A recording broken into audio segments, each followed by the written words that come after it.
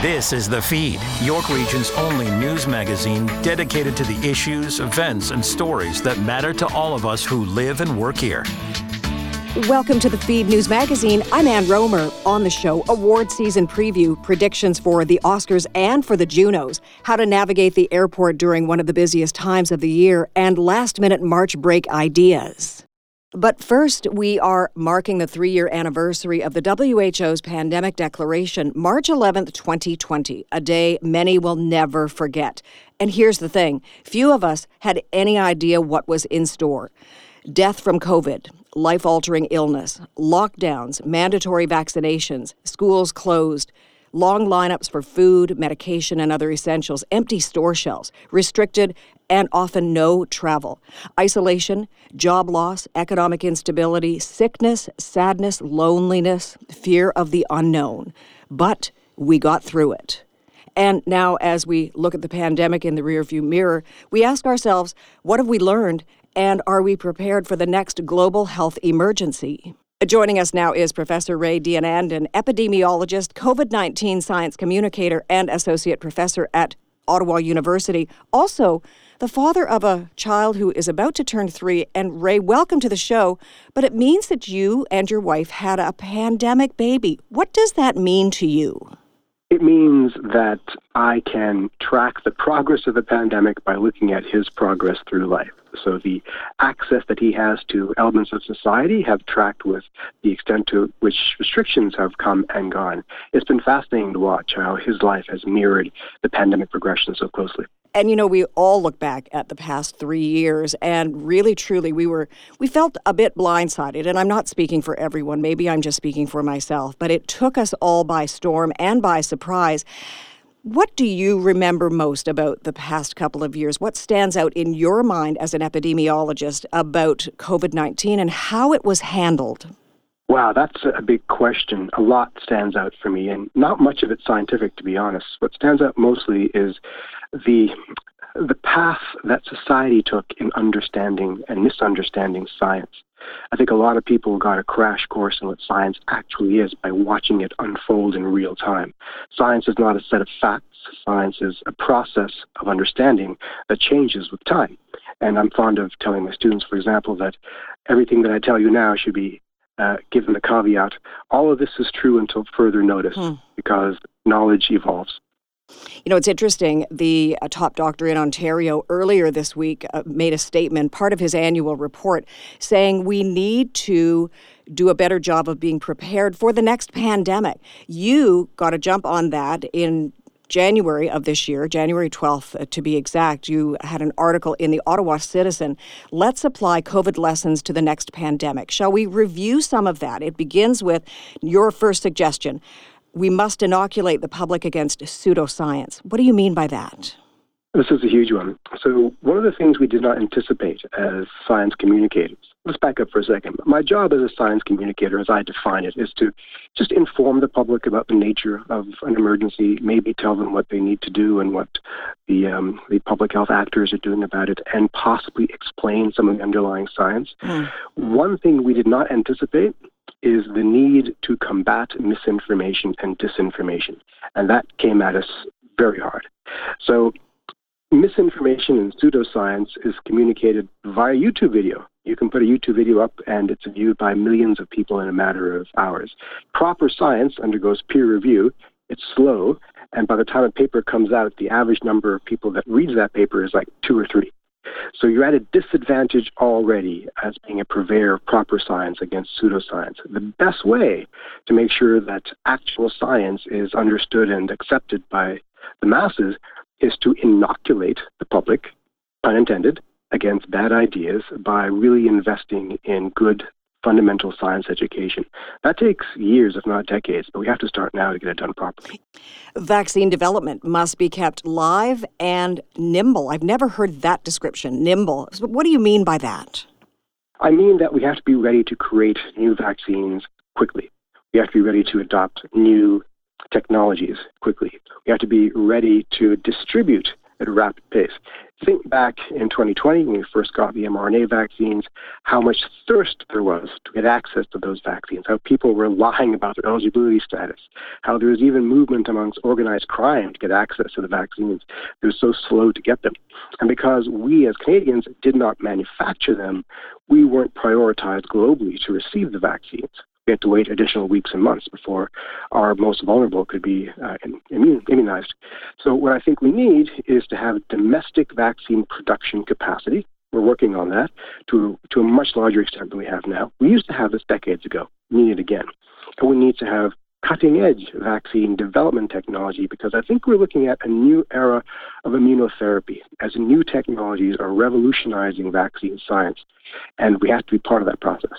The fifth of your 6 measures that will help in future public health emergencies in your Ottawa Citizen article, we must strengthen our healthcare system. I think that there would be 100% support for that by all Canadians. Yeah, this is a big one. So people aren't aware, we're very proud of our healthcare system. It's the envy of much of our continent. However, Canadians don't realize that we rank at the bottom half of OECD nations in terms of the number of beds per capita, the number of doctors per capita, the number of nurses per capita. That's why a threat like COVID-19 was so dire. We could not afford to let too many people become infected too quickly because that would have overwhelmed our healthcare system. That's why we had lockdowns. Right? For no other reason, frankly. So in the future, if we want to avoid the kind of economic penalties and experiences that we endured, we have to have the capacity to absorb more people into our healthcare system. Nations like Germany were far more resilient because they have a lot more capacity. And capacity is not a bad thing. Even in times of non-emergency, it means people like you and me can get care more quickly. I want to talk about public health policies, and there's a quote from your article, "Pandemics have a way of exacerbating existing cracks in society." I think the two are linked, public health policies and cracks in society. I don't think there's any doubt about this, and I think everyone understands what I mean by that. Just look at the way in which we have much more divisiveness now than we did 3 years ago, ideologically, economically, societally, and so forth. Who suffered most during the pandemic? Well, those of lower income, those at the lower end of the socioeconomic scale, were the most likely to lose their jobs, the ones least able to protect themselves from infection. They had to ride the bus to work. They couldn't work from home. They couldn't take time off from work because they didn't have any sick days, and we needed to keep them working because they staffed our things like grocery stores that were essential. So on the one hand, they were the most put upon, and they were the most likely to become infected. So that cannot be allowed to happen again. Public health policy here actually made that worse, unintentionally so. So what we have to do is make sure that future policies are sensitive to these unintended consequences that have to do with the social determinants of health. Any new policy platform must have at its heart an understanding of the social determinants of health. I want to bookend what you've said by going way back. Ray, in your estimation, were there any early warning signs that we were about to face a pandemic? Well, yes. In December 2019, there was a couple of private enterprise pandemic monitoring companies that told their investors, look, we're looking at a pandemic. Absolutely we are. There were signs coming out of China that something unusual is happening and we need to be alert to this. That doesn't mean that we had the resources to do anything really about it. I think we responded as best we could with the knowledge that we had. But I think there is no excuse for when this happens again for us not to be prepared to blunt the effect. At the very least, we should know it's happening earlier and be able to warn the population of what's coming. So having said everything that you have so far, are we in the right mindset? And I talk about we as society, but also governments. Are we putting together what is necessary to be prepared for the next global health emergency, or are we just saying, look, we got through this, life goes on, la, la, la, la, la? I think it's more the latter, frankly. There's some movement around the former, but not a lot. If you look back at SARS in 2003, I think that was, one of the lessons there was we didn't have a cohesive national public health response system, and so we created the Public Health Agency of Canada. Since then, we didn't really move a lot on that front. We're still communicating from public health units to the federal government via fax machine, 1990s technology. So we need to update a lot of the infrastructure, and I don't see a lot of movement on that front, frankly. What we have to do as well is combat the ideological divisions that exist that are, we still have this narrative that the pandemic was no big deal. It was a huge deal. So we have to fix that problem socially. Almost all of our problems are human-made right now. They aren't the disease driving our suffering. We're causing our own suffering, frankly. And this requires strong political leadership and public will. Are you optimistic about the future? And when I talk about your future, I think about your son. And that also begs the question, how will you describe to him his first 3 years of life on this planet when he's old enough to digest what you're saying? That's a loaded question. It depends on where we go next. If, in fact, we're looking down the barrel of an infectious disease apocalypse, I don't think we are. Then we may look back at these times as the glory days. But if we do everything right and we return to some semblance of 2019 heydays, then we can look back and say, these were the times where we learned to work together as a planet to fight back the coming age of infectious disease. There's a lot of things that we have to work on globally, including understanding the role of animal husbandry in these pandemics. So reimagining climate change, reimagining agriculture, reimagining globalization. All these things play a role in deriving the next pandemic. And what are you going to say to your son when he wants to hear about what happened during the pandemic? I'll tell him, we used to have this thing called civilization. Right. No, I'll tell him, because I'm an optimist, and I think we're going to get through this well, and we're going to strengthen our society accordingly. I will tell him, we learned valuable lessons in your first 3 years of life. And your father was really well motivated to contribute to that conversation because he wants you to have a great life and other kids like you, and to grow up in a world that resembles the great public health adventures that we had in the 20th century, where we beat back malaria and other kinds of scourges. We can do that again, and we will. You're a great epidemiologist, you're also a great father. Professor Ray Deonandan, thank you so much for joining us on The Feed. It's my absolute pleasure. Thank you.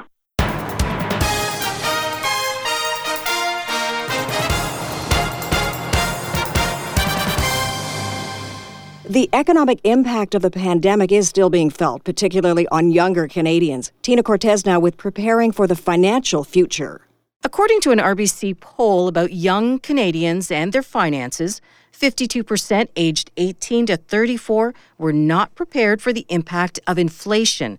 To explain and share the additional findings, Stuart Gray, Director, Financial Planning Centre of Expertise at RBC. Welcome to The Feed, Stuart. Thanks, Tina. Glad to be with you today. All right, so it sounds like young people are not only unprepared, they're probably perhaps not very confident about their future, are they? Yeah, that's certainly what we heard in our recent poll, and especially in that age group that you mentioned, with over half of these individuals experiencing situations that are impacting their cash flow and their day-to-day living. And 47% of those responded they just never had experienced this high level of inflation before. And if we think of that age bracket, they've really probably only experienced 2 to 3% inflation in their life. They were born after the 80s, when was the last time we really saw inflation this high. Well, it doesn't sound like young Canadians have a great deal to be optimistic about. Absolutely, Tina. I think one of the things we saw in the poll was that 43% didn't anticipate how the current environment would have, what effect it would have on their ability to pay for basic needs. And we also saw that 34% were already living paycheck to paycheck. So increased costs were certainly putting an extra burden on them. And in terms of percentages, how many young Canadians, according to your poll, are worried about not being able to make ends meet due to inflation? Well, I think if we go back to that same statistic, the number comes through, it's about 43% of young Canadians in that 18 to 34 age bracket are worried about making ends meet. And we often compare, generation to generation. So how does the RBC poll findings compare to the financial situation of young Canadians with their parents' generation, for example, when they were the same age? Do we know? Yeah, so if we look at that same statistic where 43% of 18 to 34 didn't expect the impact. When we look out to the age group of 55 plus, which would be ideally their parents likely, who also lived through inflation in the 80s, that percentage drops to 34. So we're certainly seeing a higher impact in young Canadians than our 55 plus Canadians. For anyone listening right now, a young Canadian who is listening, what is the biggest takeaway? What do you want to say to them? What's your message? Yeah, I think trying to figure things out on your own without building your investment knowledge or basic financial literacy, lean on a financial advisor. Lean on digital tools that are available to you. At RBC, we have My Advisor, which is an online goal and investment tool, but also helps you look at your cash flow. If you're unsure, work with an advisor. Reach out to someone who can also help you think about how some of these other impacts may come in. My last piece of advice is don't go for the quick wins. You often hear, my buddy invested in this, and you should do that too. And it may not be the appropriate investment or the appropriate choice for you. So watch out for those quick wins. Planning for the mid to long term is the better option always. Good advice. Stuart Gray, Director, Financial Planning Center of Expertise at RBC. Thank you for joining us on The Feed. Thanks, Tina. Have a great day.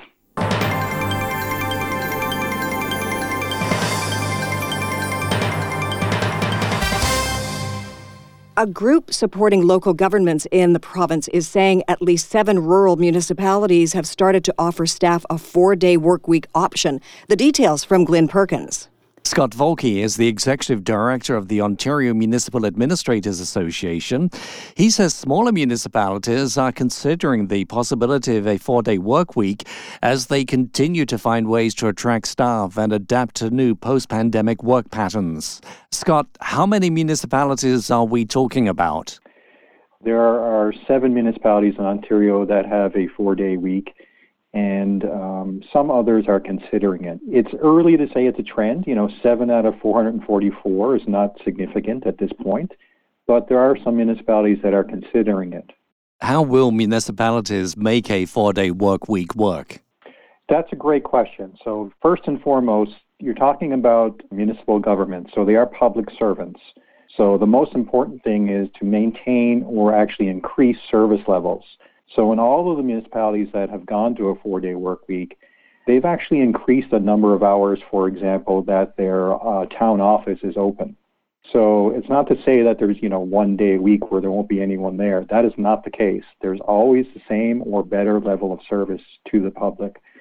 So the key is for municipal managers to have a workforce that's adopted a 4-day work week to plan and schedule effectively so they've got coverage of all the key services.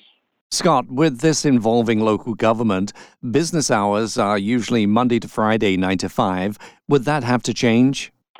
That's a municipal decision, so that will vary from location to location. As far as I know, in the 7 municipalities that have adopted it, they are Monday to Friday operations. But as I say, that's a local decision. Every municipality makes that decision on their own. To help municipalities consider options available to them, the OMAA is organizing a workshop in May. What will that agenda look like? So we have a regularly scheduled spring workshop that has a number of topics. This is going to be one such topic, and we're going to hear from the CAOs of Springwater Township and Zora Township because they have implemented the 4-day work week for a significant amount of time that they can share some lessons learned and best practices with other CAOs that may be considering doing the same thing in their municipality. Can you expand on those lessons? Well, first important lesson is not one size fits all. So it's important that people understand that the municipalities that have a 4-day work week, it is an option for their staff. It is not mandatory. So some staff may actually prefer a 5-day work week. They may have childcare arrangements, for example, where a 5-day work week makes more sense for them, and they're perfectly able to carry on doing that. That flexibility and choice is one of the key learnings that some of the CEOs that have moved forward have said is key to making it work. Scott, coming out of the pandemic, many people's vision changed and they started looking at their work-life balance. Is this something that comes into consideration with a 4-day work week? It's a great point, and I think that's why you are seeing particularly small and rural places take a good look at this, because it has been difficult for them to attract and retain talent. So they're, not surprisingly, some of the first municipalities to take a look at this for doing just what you said, meaningfully moving towards a greater work-life balance. Scott Volke, Executive Director of the Ontario Municipal Administrators Association, thank you for joining us on the feed today. My pleasure. Thank you, Glenn.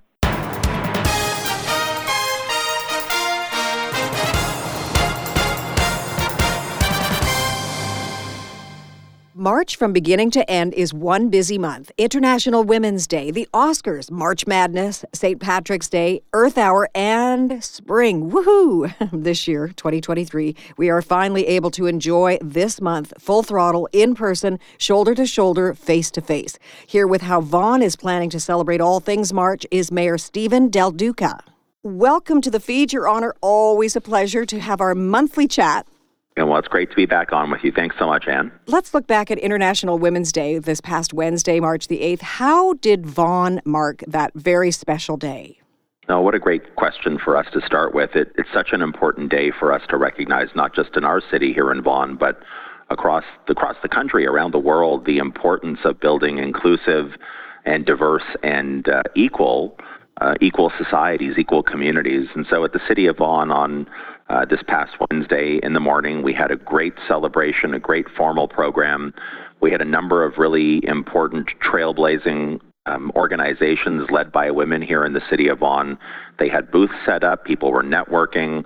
I gave a short speech. 4 members of our City Council, who happened to be women, came up and shared some of their thoughts. We had 2 formal presentations from incredible performers, really to showcase the incredible talent that we have, but more importantly than that, to recognize the struggle that women continue to go through and how much we've accomplished, yes, but how much more we still have to do in order to make sure that true equality for women is something that we don't even have to think about anymore because it's been achieved. And it must be top of mind for you and your own family. You have 2 daughters, and you want the best for them, but you also want them to blaze trails as well. I do, for sure, and that's actually what I said in my remarks this past Wednesday. I talked about my daughters. They are the most important people in my life. They are the reason that I'm trying as hard as I can to be a good dad. It is my number one job. I say that every time I get the chance to talk about it. I know my wife is a phenomenal role model for our daughters, but I want them to grow up in a world where they're not held back by anything. There are no barriers, in particular, any barriers put in their way because they happen to be women. And we're obviously much closer to that goal today versus what my grandmothers and my own mother had to go through. But the work is not done. The journey is not complete. So we do have a collective responsibility to make sure that we end up in that spot sooner rather than later. And that's one of the reasons that celebrating International Women's Day is so important to me personally. And you want your daughters and all women and all people to grow up and grow old in a healthy planet. And that's where we look toward Earth Hour, March the 25th. How will Vaughan be marking Earth Hour? Well, as we have for many years, again, another really important day for us to acknowledge the great work about how we need to continue to protect and enhance our natural environment. Right here at City Hall, 2141 Major Mackenzie Drive in the City of Vaughan, from 6:30 to 10 o'clock that evening on March the 25th. We're inviting the community to come here to be with us to celebrate Earth Hour, to bring the family out. It's going to be, I think, a really wonderful and thoughtful, family-focused, community-focused day of celebration for our natural environment and for supporting this beautiful planet that we call home. I've been circling all kinds of things on my calendar in March. I do it the old-fashioned way, I'm afraid. And March 28th has a big circle around it. It's the Vaughan Chamber of Commerce annual Mayor's Luncheon at the Yum Terrace Banquet Center. They serve such great food. What is the purpose of this luncheon? So this is an event that's been taking place here in Vaughan for a number of years. My predecessor, my good friend, Maurizio Bevilacqua, did it every year with our local chamber. The chamber has indicated they want to keep it going. I'm thrilled about that. It's an opportunity, and this is my first one, obviously. It's an opportunity for me to share a bit of an update for where we are as a city. But for me, most importantly, it's to talk about the plans that I have as mayor, working with council and our city staff and the private sector, the plans that we have to make sure that our city here in Vaughan continues to be prosperous, to be fair, and to grow in the right way. And while I'm not going to give you too much at this point in time, I will give you a little bit of a teaser. The primary focus of my remarks this year will be about the transportation network we have in the city and how we need to do better, with specifics attached to that, to get both people and goods moving more freely and better right around the city of Vaughan. And is that in your wheelhouse? Is that in your part of your experience as a politician, but also as a person, the idea of better transportation? It is for sure. I mean, first of all, I've lived in the community for about 35 or 36 years, so I've witnessed the growth firsthand. And the challenge that comes with explosive growth when you don't keep going or keep up with that growth in terms of your transportation network, you end up in a situation where our roads are clogged, where people don't enjoy the same quality of life that they could otherwise if we had a comprehensive network that was working for them. But at the same time, I had the honor of serving previously for about 3.5 years as Ontario's Minister of Transportation. So bringing that experience, plus my local knowledge and my determination to work with council to make things better. How important is the Vaughan Chamber of Commerce to the success of all things in Vaughan? The Vaughan Chamber is a phenomenal organization. We are very blessed right around Ontario to have a really great chamber community, chamber network. But here in Vaughan, they are truly second to none. I've had a chance to work really closely with the Vaughan Chamber staff and the board through many, many years. And the current group they're just doing phenomenal work supporting local entrepreneurs, making sure, again, that we continue to be prosperous, that we're growing in the right way, and helping to provide that support or be that voice for business here in our community. Mayor Del Duca, do you mind if I am the town crier, or in our case, the city crier for Vaughan? Here we go. Calling all Vaughan volunteers, time for you to be recognized. I just need a bell in my hand to ring along with it. So now that I've embarrassed myself completely. I can picture it. I can picture that perfectly. That was great. Thanks. I think that we need to explain exactly what this is. It's the Volunteer Recognition Awards. How cool is that?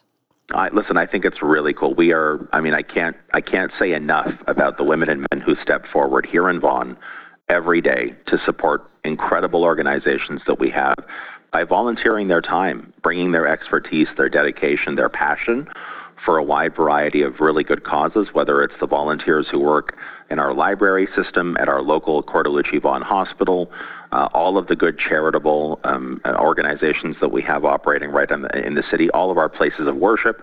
There are thousands and thousands of women and men who volunteer every day and make this city a better place. And so this is our opportunity as a city to formally recognize individuals who are exceptional as volunteers with these recognition awards that are going to be happening on April the 19th at 7:30 here at City Hall. It's going to be a beautiful ceremony I'm looking forward to. And nominations are open or accepted until Wednesday, March 22nd. So I'm counting on my fingers as you're talking, and I'm listening to everything you're saying, but I'm also thinking about how many months you've been in position. How comfortable is the mayor's chair for you now, several months into your tenure as mayor of Vaughan? And do you like the job so far? No, I love the job. Having the chance to serve my local community, the community that I do love, the community where, again, my wife and I are raising our young daughters, is a dream come true for me. I'm getting more comfortable, and I'm going to tell you, I'm still learning, but I think that's an important part of life. I think if we stop learning, I think in many respects we stop living. So I'm eyes wide open. I have an open mind and an open heart to this job, to this mission that we are on as a city to keep building Vaughan and to make sure that it grows in the right way, as I always say. But I'm loving the job, still learning, love working with council. We have an exceptional city staff here. And most importantly, the 340,000 people who call this community home, they make it easy for me because of what they do in their day-to-day lives. And who do you go to for advice? Well, I do have the chance from time to time to talk to my predecessor. I mentioned him earlier. Maurizio is someone who served in this capacity for 12 years. He helped me with the transition after the election campaign before I was officially sworn in. I do call upon him. I was raised by parents and grandparents who taught me that experience is the best teacher, and he did a great job for 12 years. So I do call upon him. And then I have a group of friends who are sort of outside or one step removed from politics who I think every once in a while are very good at giving me a sense of what's happening, if I can say this, in the real world. You know, sometimes those of us in politics get stuck inside a bit of a bubble. I think it's really helpful to have a reality check for what families are facing in their day-to-day lives and not get too stuck on talking points and what we're hearing internally in an insular way, but to actually get a real feel for what's happening. So between Maurizio as someone who did the job for a really long time and did it so well, and personal friends who don't mind being very honest with me when I'm dropping the ball, which is also really important, I'm quite well supported in that regard. And what about the collective voice of citizens of Vaughan? Do you hear them? Do they speak to you? And is your door, not literally, but is your door open to them? You know, it's funny because after serving for 6 years previously as a member of provincial parliament, there obviously, when I'd be in the community, there'd be interactions. People would come up and talk to me, but it was kind of hit and miss, or it was relatively speaking, small proportion of people who would come up and talk to me. Since becoming mayor, what I find when I'm at the grocery store or at a community center with my daughters, even dropping my kids off at school, the willingness, which I love, by the way, of people in the community coming up to me, wanting to chat with me. Sometimes it's a concern, sometimes it's a complaint, sometimes it's a compliment. It's a mix of all those things, but there's such a direct connection, I think, to our local politicians. It's a very granular kind of job in that regard. I think it's extraordinary, and I love it. The only thing I wish is that kind of local connection would translate into higher voter turnout at the municipal level, which is something we're still working on. But the fact that people come up to me on a regular basis, we have that dialogue, that conversation, I think helps make me be a better mayor. Well, the proof will be in the pudding about the voter turnout in 3.5 years, so we'll see. Until then, marvelous talking with you about March, and I look forward to touching base with you in April. It'll be a very busy spring for you and for council and for the citizens of Vaughan. And it'll be wonderful to catch up and find out exactly what's happening and how you can make a difference and how the citizens can make a difference in Vaughan as well. Thank you, Mayor Del Duca. Absolutely. Coming up next, ready for March break takeoff? Not so fast. That story is next. Do you have a story idea for the feed? Call us at 416-335-1059 or email info@1059theregion.com. Ann Rohmer and more of the feed coming up. This is 1059 The Region.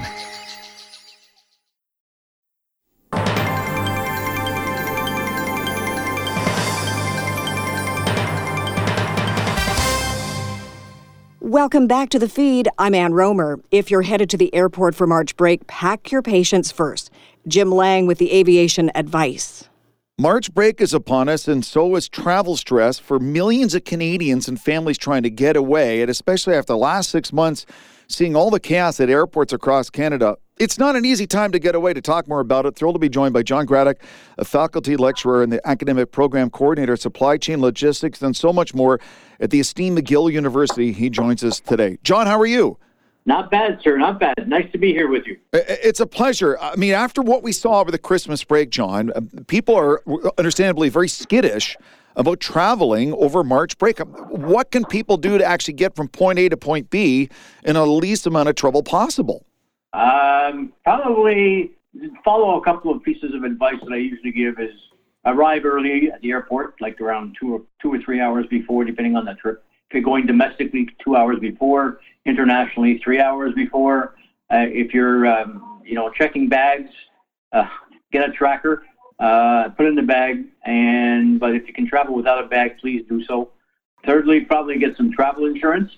We call the all-risk travel insurance. I'm not a promoter of insurance policies, but, these days, you'd rather have some insurance than no insurance on travel. And that covers off if the flights are canceled, delayed, and all kinds of crazy things that happen on airplanes. And 4 would probably be, look at, having a plan B or a plan C in terms of, something that you have in your back pocket, just in case the airline decides to pull a fast one. I want to get more to the carry-on in a second, but you talk about plan B and C, and my wife and I have a lot of friends, and I've heard from people that are saying, you know what, we're so worried about air travel, we're going to drive. Are you hearing more and more people are going to drive to their destination just to avoid any problems at the airport? Yeah, and I think, I've had a friend of mine who, in fact, drove to Florida, and it took him 32 hours to drive to Florida, but it wasn't that bad of a drive. But, you're again, weather dependent on the highways and stuff, so once you get to the Caribbean and Mexico, not a good idea. But Florida, and U.S. is probably a sound alternative. A day or two worth of driving both ways. So it does take time, but it does save you the hassle of worrying about airport problems. I've had friends that tell me they've taken a carry-on to fly to London, England. Carry-on now is the new must for travel. Are there secrets or ways to pack your carry-on because you're just so worried about checking a bag now? Yeah, well, I've had a number of people talk to me about cubes, and you get cubes. Oh. And cubes are these little, subsets of baggage that are basically containers, plastic, that, they're something like, a Ziploc bag, but a Ziploc bag for clothes with zippers and everything else. And you basically roll your clothes into those containers, and you'd be amazed, the number of pieces of items of clothing that you can put into a carry-on, either a small duffel bag or a backpack. Speaking with John Gradek from McGill University about getting ready for March break travel, it's not just adults that are traveling. You're traveling with kids, and when you're traveling with kids as a family, that adds a whole new level of frustration and potential problems for traveling. Are there any ideas for those parents out there with younger kids taking that March break trip that maybe they can make it less stressful? Take a lot of toys with you. You got to keep them distracted because I've had give an example. My sister left this morning. She was supposed to leave from Montreal to go to Toronto and then flight on Nassau. And of course, last night at 10 o'clock, her 5 o'clock flight this morning got delayed by an hour, and no reason given. And she missed her connection in Toronto to go to Nassau. So now the airline says you're going to Chicago, and then from Chicago you're going to Nassau. But the connection in Chicago is 7 hours. And so what are you going to do in Chicago O'Hare for 7 hours? And you got 2 kids with you, so you've got to keep the kids entertained. So yeah, in their backpacks, in their carry-on, bring a lot of distraction along with them. John, I think about your scope of expertise at McGill University. Big picture, down the road, how do the airlines, how do Air Canada, how do the big companies in this country regain the trust of Canadians after what we've gone through the last 6 to 8 months? It's really service. It's really about customer service. I think that, the question that when you sit there on the phone and they're calling the call center, and you have to wait for 3 or 4 or 5 hours to talk to a live person, that is not customer service. I think the airlines have, focused on profitability to make sure their shareholders are happy given 2 years of the doldrums or of huge losses. So they're trying to maximize their profitability, trying to maximize the number of seats they're offering and filling those seats. And customer service, in my opinion, has taken a back seat to all of this stuff. They've got to really come back to really making sure that they're taking care of the passenger, whether it's in person or whether it's on the phone. That has been lost completely, and they need to spend some time reinvesting in that customer service side. And John, in closing, I don't want to sound all doom and gloom to the listeners because I have heard from friends that say, hey, I went to the airport, I flew to here or there, I got in and out at a reasonable time, and the whole process wasn't that bad. Yeah, you fly on Tuesdays and Wednesdays. Piece of cake flying on Tuesdays and Wednesdays, as long as Mother Nature cooperates with you. But, if you fly out starting Friday morning and you fly through the weekend, and even Mondays can be a little tense. But, I'd say, stay away from Mondays, stay away from Friday, Saturday, Sunday, even Monday. So fly Tuesday, Wednesday, Thursday. The odds are you're going to have a less stressed trip to the airport. And John, no matter how stressful you are, once you get to Nassau in the Bahamas or Key West or wherever warm and there's palm trees and sand, is it really that bad? It's not that bad. You'll get there. Yeah. The problem is you'll get there eventually. The trick is what's eventually mean. How much? If they're going to delay your flight out, you got a week on vacation. They're going to delay your flight out by 4 days. Is that a vacation? So yeah, as long as you plan your vacations for a couple of weeks and it's in the south someplace, what's 2 or 3 days, right? Absolutely, John. Thank you so much for your insight and great tips. I really appreciate it, and all the best down the road. All right, take care of yourself. Talk soon.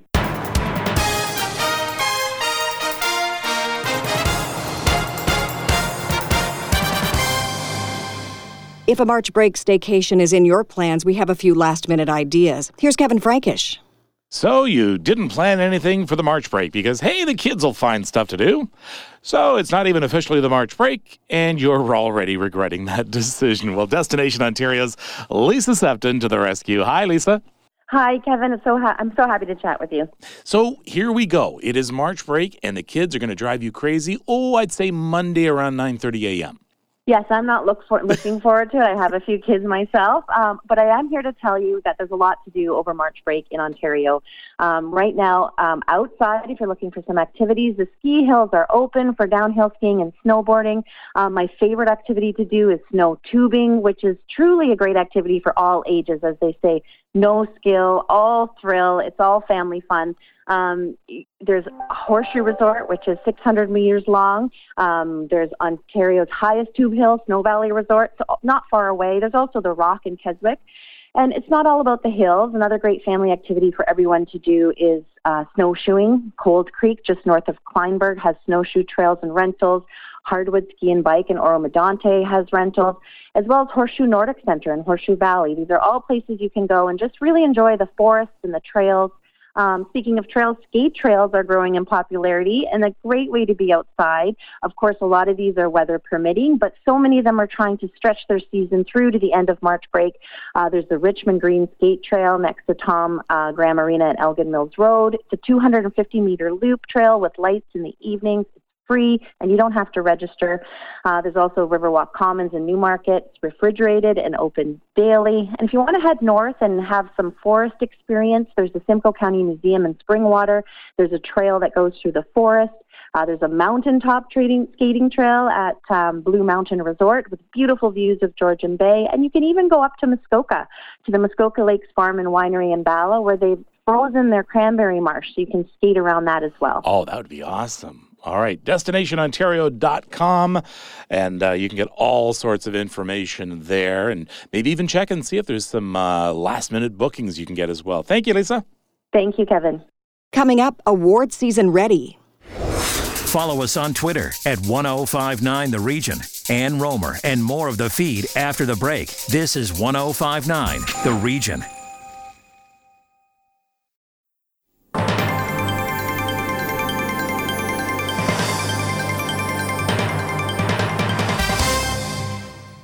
Welcome back to the feed. I'm Ann Rohmer. We are wrapping up award season with the 95th Annual Academy Awards. Shaliza Bacchus with the nominees. Hollywood's biggest night is this weekend, and we are getting amped up for the Academy Awards, the creme de la creme for Hollywood. And joining me now to talk about that is Cam Maitland from the Hollywood Suite. How are you? Hey, I'm doing great. I'm very excited. We're almost there, right? Almost. I feel like there have been a million awards shows since then, and I spoke to you a little while ago before the Golden Globes, and a lot of Oscar nominations are similar to the Globes and the SAG Awards. What do you think? Yeah, I mean, it's been a very interesting year because certain categories seem more locked and dominated than they almost ever have, and not necessarily by the, Oscar bait you would think, whereas we've also seen a couple categories recently, especially through the Screen Actors Guild Awards, the Directors Guild Awards, and the Producers Guild Awards, just like totally blown up. So there are some very exciting races coming up on Sunday. And Cam, what do you think are some of the biggest snubs at the Oscars this year? It's kind of a little all over the place, depending on what you like is the interesting thing. This year is a very unusual year because it's a lot of big ensemble movies. So something like Women Talking that I know a lot of people were stumping for, people kind of knew that would never get any acting awards because it's really an ensemble cast. And then at the same time, something like The Whale, which Brendan Fraser is kind of one of the dominant acting categories. It is a movie that didn't get nominated for Best Picture. So you're kind of seeing slights and snubs here and there. But I think for the most part, a lot of the big movies got some recognition. Whether or not they're going to actually win the awards is a whole other thing. And going off of that, what are the differences between deciding what gets nominated for an Academy Award and, let's say, a Golden Globe? I mean, especially compared to the Golden Globes, it's a totally different group. The Academy is actually kind of interesting. You tend to associate it with America because a lot of the other countries have big award shows. But the Academy recently, at least, has expanded its roster to include a lot of international filmmakers, a lot of younger people. It's a very big group. So you're not necessarily getting like a pure Democratic vote, but I think you are seeing a lot of different choices. When it comes to something like the Golden Globes, that's actually an incredibly small group of, I think, around 50 critics. So this group, instead, you have all the people from the industry. Something like Best Picture is voted on by just tons of folks from in front of the camera and behind it, and a lot of past winners. So that's why I think people still hold the Oscars and the nominations in esteem. Okay, and let's talk about Canadians for a minute. Are there any Canadians who are front runners? I mean, it's a really good year for Canadians. There's about kind of 10 high-profile Canadians. I mean, obviously, it's always important to remember that James Cameron grew up here. He's obviously been a Hollywood guy for a long time, but he does still often identify as a Canadian and enjoy his Canadian roots. So I think he's going to really probably sweep a lot of the technical categories with Avatar: The Way of Water. Somebody else unabashedly Canadian, who I think has a pretty good shot, is Sarah Polley, especially in the adapted screenplay section. It's kind of a weak year for adapted screenplays, and even films that are very dominant, like All Quiet on the Western Front, I know in writing groups are not necessarily considered a great adaptation. Whereas Sarah Polley with Women Talking, she adapted a book that I think a lot of people considered fairly unadaptable. So I think she has at least a running chance in a category that's kind of weak this year. And then, like I say, the other person to remember, somebody that a lot of people don't consider a Canadian or remember, is Brendan Fraser. He is a Canadian guy, and it's pretty much down to him and Austin Butler when it comes to Best Actor. And of course, I have to mention Everything Everywhere All at Once. That film basically swept the SAG Awards, so could that also happen at the Oscars? Yeah, I mean, there's a few categories where it is like statistically almost 100% a lock. Something like Best Picture, it is unheard of for a film like this to win the Producers Guild, the Directors Guild, and the Screen Actors Guild and not win Best Picture. The last film to ever do it was Apollo 13, and that was the first year of the Ensemble Awards for the Screen Actors, so it's a little bit of an odd one. And this movie is frankly not Apollo 13, you know? It's a lot bigger, emotional movie. It is, in its own way, kind of a blockbuster. But I think it's also important to remember that this is an odd movie that is seemingly very specific. It's a very unusual choice. It's indie. It's obviously Asian-led. I think that all of that is, you should feel good. It's fine that it's a lock. It's kind of an amazing thing that it's a lock. And I want to go back to your point about Everything Everywhere All at Once being an Asian-led film. Do you think that diversity and representation are improving in Hollywood? I mean, in Hollywood, maybe not. I think the Academy is trying very hard. And I also think that this film doing so well, I think, strikes a real positive blow for representation. This is a film that has absolutely connected with wide audiences. And I think that there's something to be said for an odd movie like this. This isn't, Black Panther, which is a big superhero movie. As much as this has fighting and whatever, it is a drama, and it's about, tradition and family. And it has this cast made up of actors who either have been around in Hollywood forever, like James Hong or Michelle Yeoh, or actors who are forgotten, like Ke-Huy Quan. Hollywood loves to learn a lesson and forget about it next year. But I'm hoping that maybe this lesson will stick a little longer. And Cam, before I let you go, what are you most looking forward to at the Academy Awards? Real niche stuff, I guess, but it's going to be a big year for performances of Best Original Song, which is very exciting.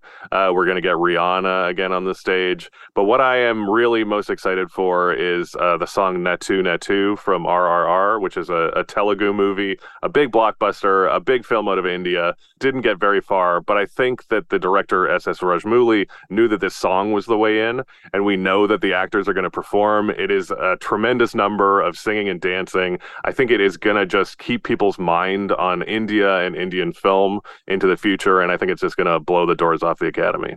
You know what? That's an interesting point you made, because I'm a fan of Indian and Bollywood movies myself. And the 2001 movie Lagan, do you remember that? Yeah.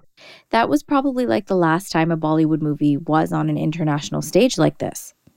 Yeah, absolutely. And it's interesting that consideration has kind of come and gone. But now I think, especially with S.S. Rajamouli and his last few movies, they have just done so well in the United States that you kind of can't ignore India and all the films coming out of there. All right, Cam Maitland from the Hollywood Suite. The Academy Awards air Sunday at 8 p.m., hosted by Jimmy Kimmel. Hopefully, no one gets slapped this time. Cristina Lavecchia now with a preview of Monday's JUNO Awards. The JUNO goes to... Canadian music correspondent, publicist, and radio host Eric Alper is here to help me break down what we could expect this year at the 52nd JUNO Awards, airing this coming Monday, March 13 from Edmonton, Alberta. Hi, Eric. Thank you for joining me on the feed.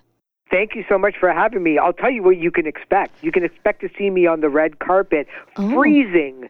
And so far, it's going to be minus 23 on Monday in Edmonton. Really? So, yes. Wow. But I guess I should say, but the music will heat up the weather this weekend at the Junos. For sure. It better be, yeah. It's pretty exciting stuff. It is. This year, The Weeknd leads the pack with 6 nominations, and I kind of want to go through a couple of the biggest categories of the night.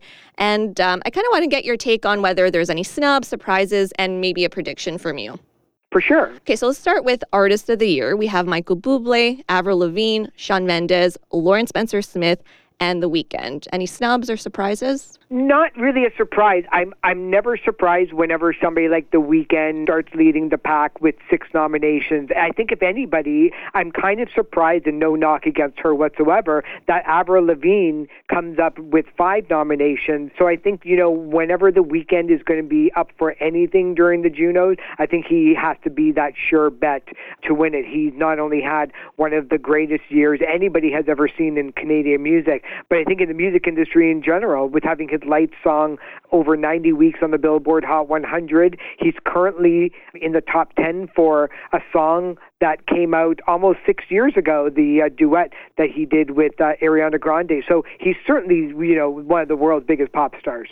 And he's won this category 3 times in the past. So definitely he's a big contender for that one. So how about Album of the Year? We have Ali Ghadi, which would be his first JUNO Award win for him if he were to take that home. There's Avril Lavigne again, Tate McRae, Nav, and The Weeknd again with Dawn FM. Any snubs or surprises? No, I think The Weeknd is going to take it, but I love the fact that it's a pretty diverse group of people, especially with a couple of hometown artists from Alberta, and also Nav's album was pretty well respected in the U.S., garnering a lot of attention from Rolling Stone and Spin and Pitchfork magazine. So that's a pretty diverse list right there.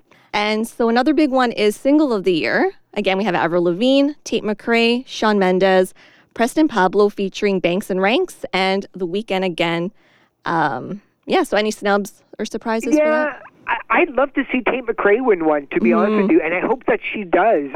She's from Alberta. She made her mark pretty much on TikTok first, although that she's worked really, really hard to garner that attention first on social media, then moved into the commercial radio world. So I would love to see her, and I think a lot of people who maybe got a little tiny bit tired of voting for The Weeknd over and over again this year probably put Tate McRae second, and if that happened, then don't be surprised if she wins, because you can actually start winning this award with like 15% of the votes if everybody else is split between everybody else.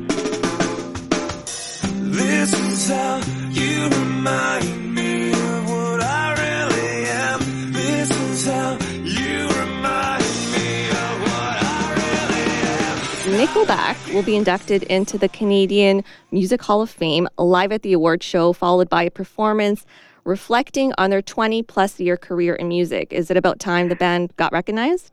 Yeah, it's not necessarily that it's long overdue. I think that the JUNO team was waiting for them, for the Junos to come back to Alberta. The band is from Hanna, Alberta, which is right in the middle of Calgary and Edmonton. So this makes a perfect sense. They've got a brand new album. They've just announced a worldwide tour again. They've sold over 35 million albums in their career, been loved the world over, and certainly carrying the torch for rock music here in Canada and around the world. So I think it's not necessarily long overdue, but I'm super happy. The guys in the band are incredibly nice. They're very thoughtful, and they deserve it all. Voice to the people. Black Chase family and versus are lethal. I don't have time for the play. She a good chick, yo, and I'm married to the game. Married to the fame, related to the paper. Trying to get my name put up on a skyscraper. There's no way she could be my wife, but she's steady trying to come into my life now. another big performance will honor the 50th anniversary of hip-hop. Last month, the Grammys also did a tribute. What can we expect from the Canadian celebration? Yeah, this is going to be really good. They've got Cardinal Offishall. They've got Cam Maitland. Also, Maestro Fresh West is going to be there. Dream Warriors, who is known for their hit My Definition of a Boombastic Jazz Style, is going to be there. Mishi Me and DJ Mel Boogie, as well as Toby, that is relatively new. This is going to be amazing. I hope that the Junos thought about this before they heard that the Grammys were going to do it. Maybe they did, maybe they didn't, but it's really, really nice that they decided to put the spotlight on the broadcast portion of it, too. It would be one thing for them to just recognize it on the Saturday gala night where a great majority of the awards are given out, but this absolutely, definitely needed to be on the broadcast night. It's going to be one for the lifetime for sure. Other performers include Asanabi, who is up for Contemporary Indigenous Artist or Group of the Year, and Jesse Reyes, who is up for Contemporary R&B Recording of the Year, as well as fellow nominees Banks and Ranks, together with President Pablo, Rev, and Tate McRae. The award ceremony will be broadcasted and streamed live at 8 p.m. Eastern Time. Eric, thank you for helping me provide a preview of Canada's biggest night in music to our listeners. Happy to do it. Thanks, Eric. Thank you so much. If you missed any part of the feed, please go to 1059theregion.com or wherever you get your favorite podcasts, including Apple Podcasts, Spotify, Google Podcasts, Amazon Music, and Audible. I'm Ann Rohmer. Thank you so much for listening.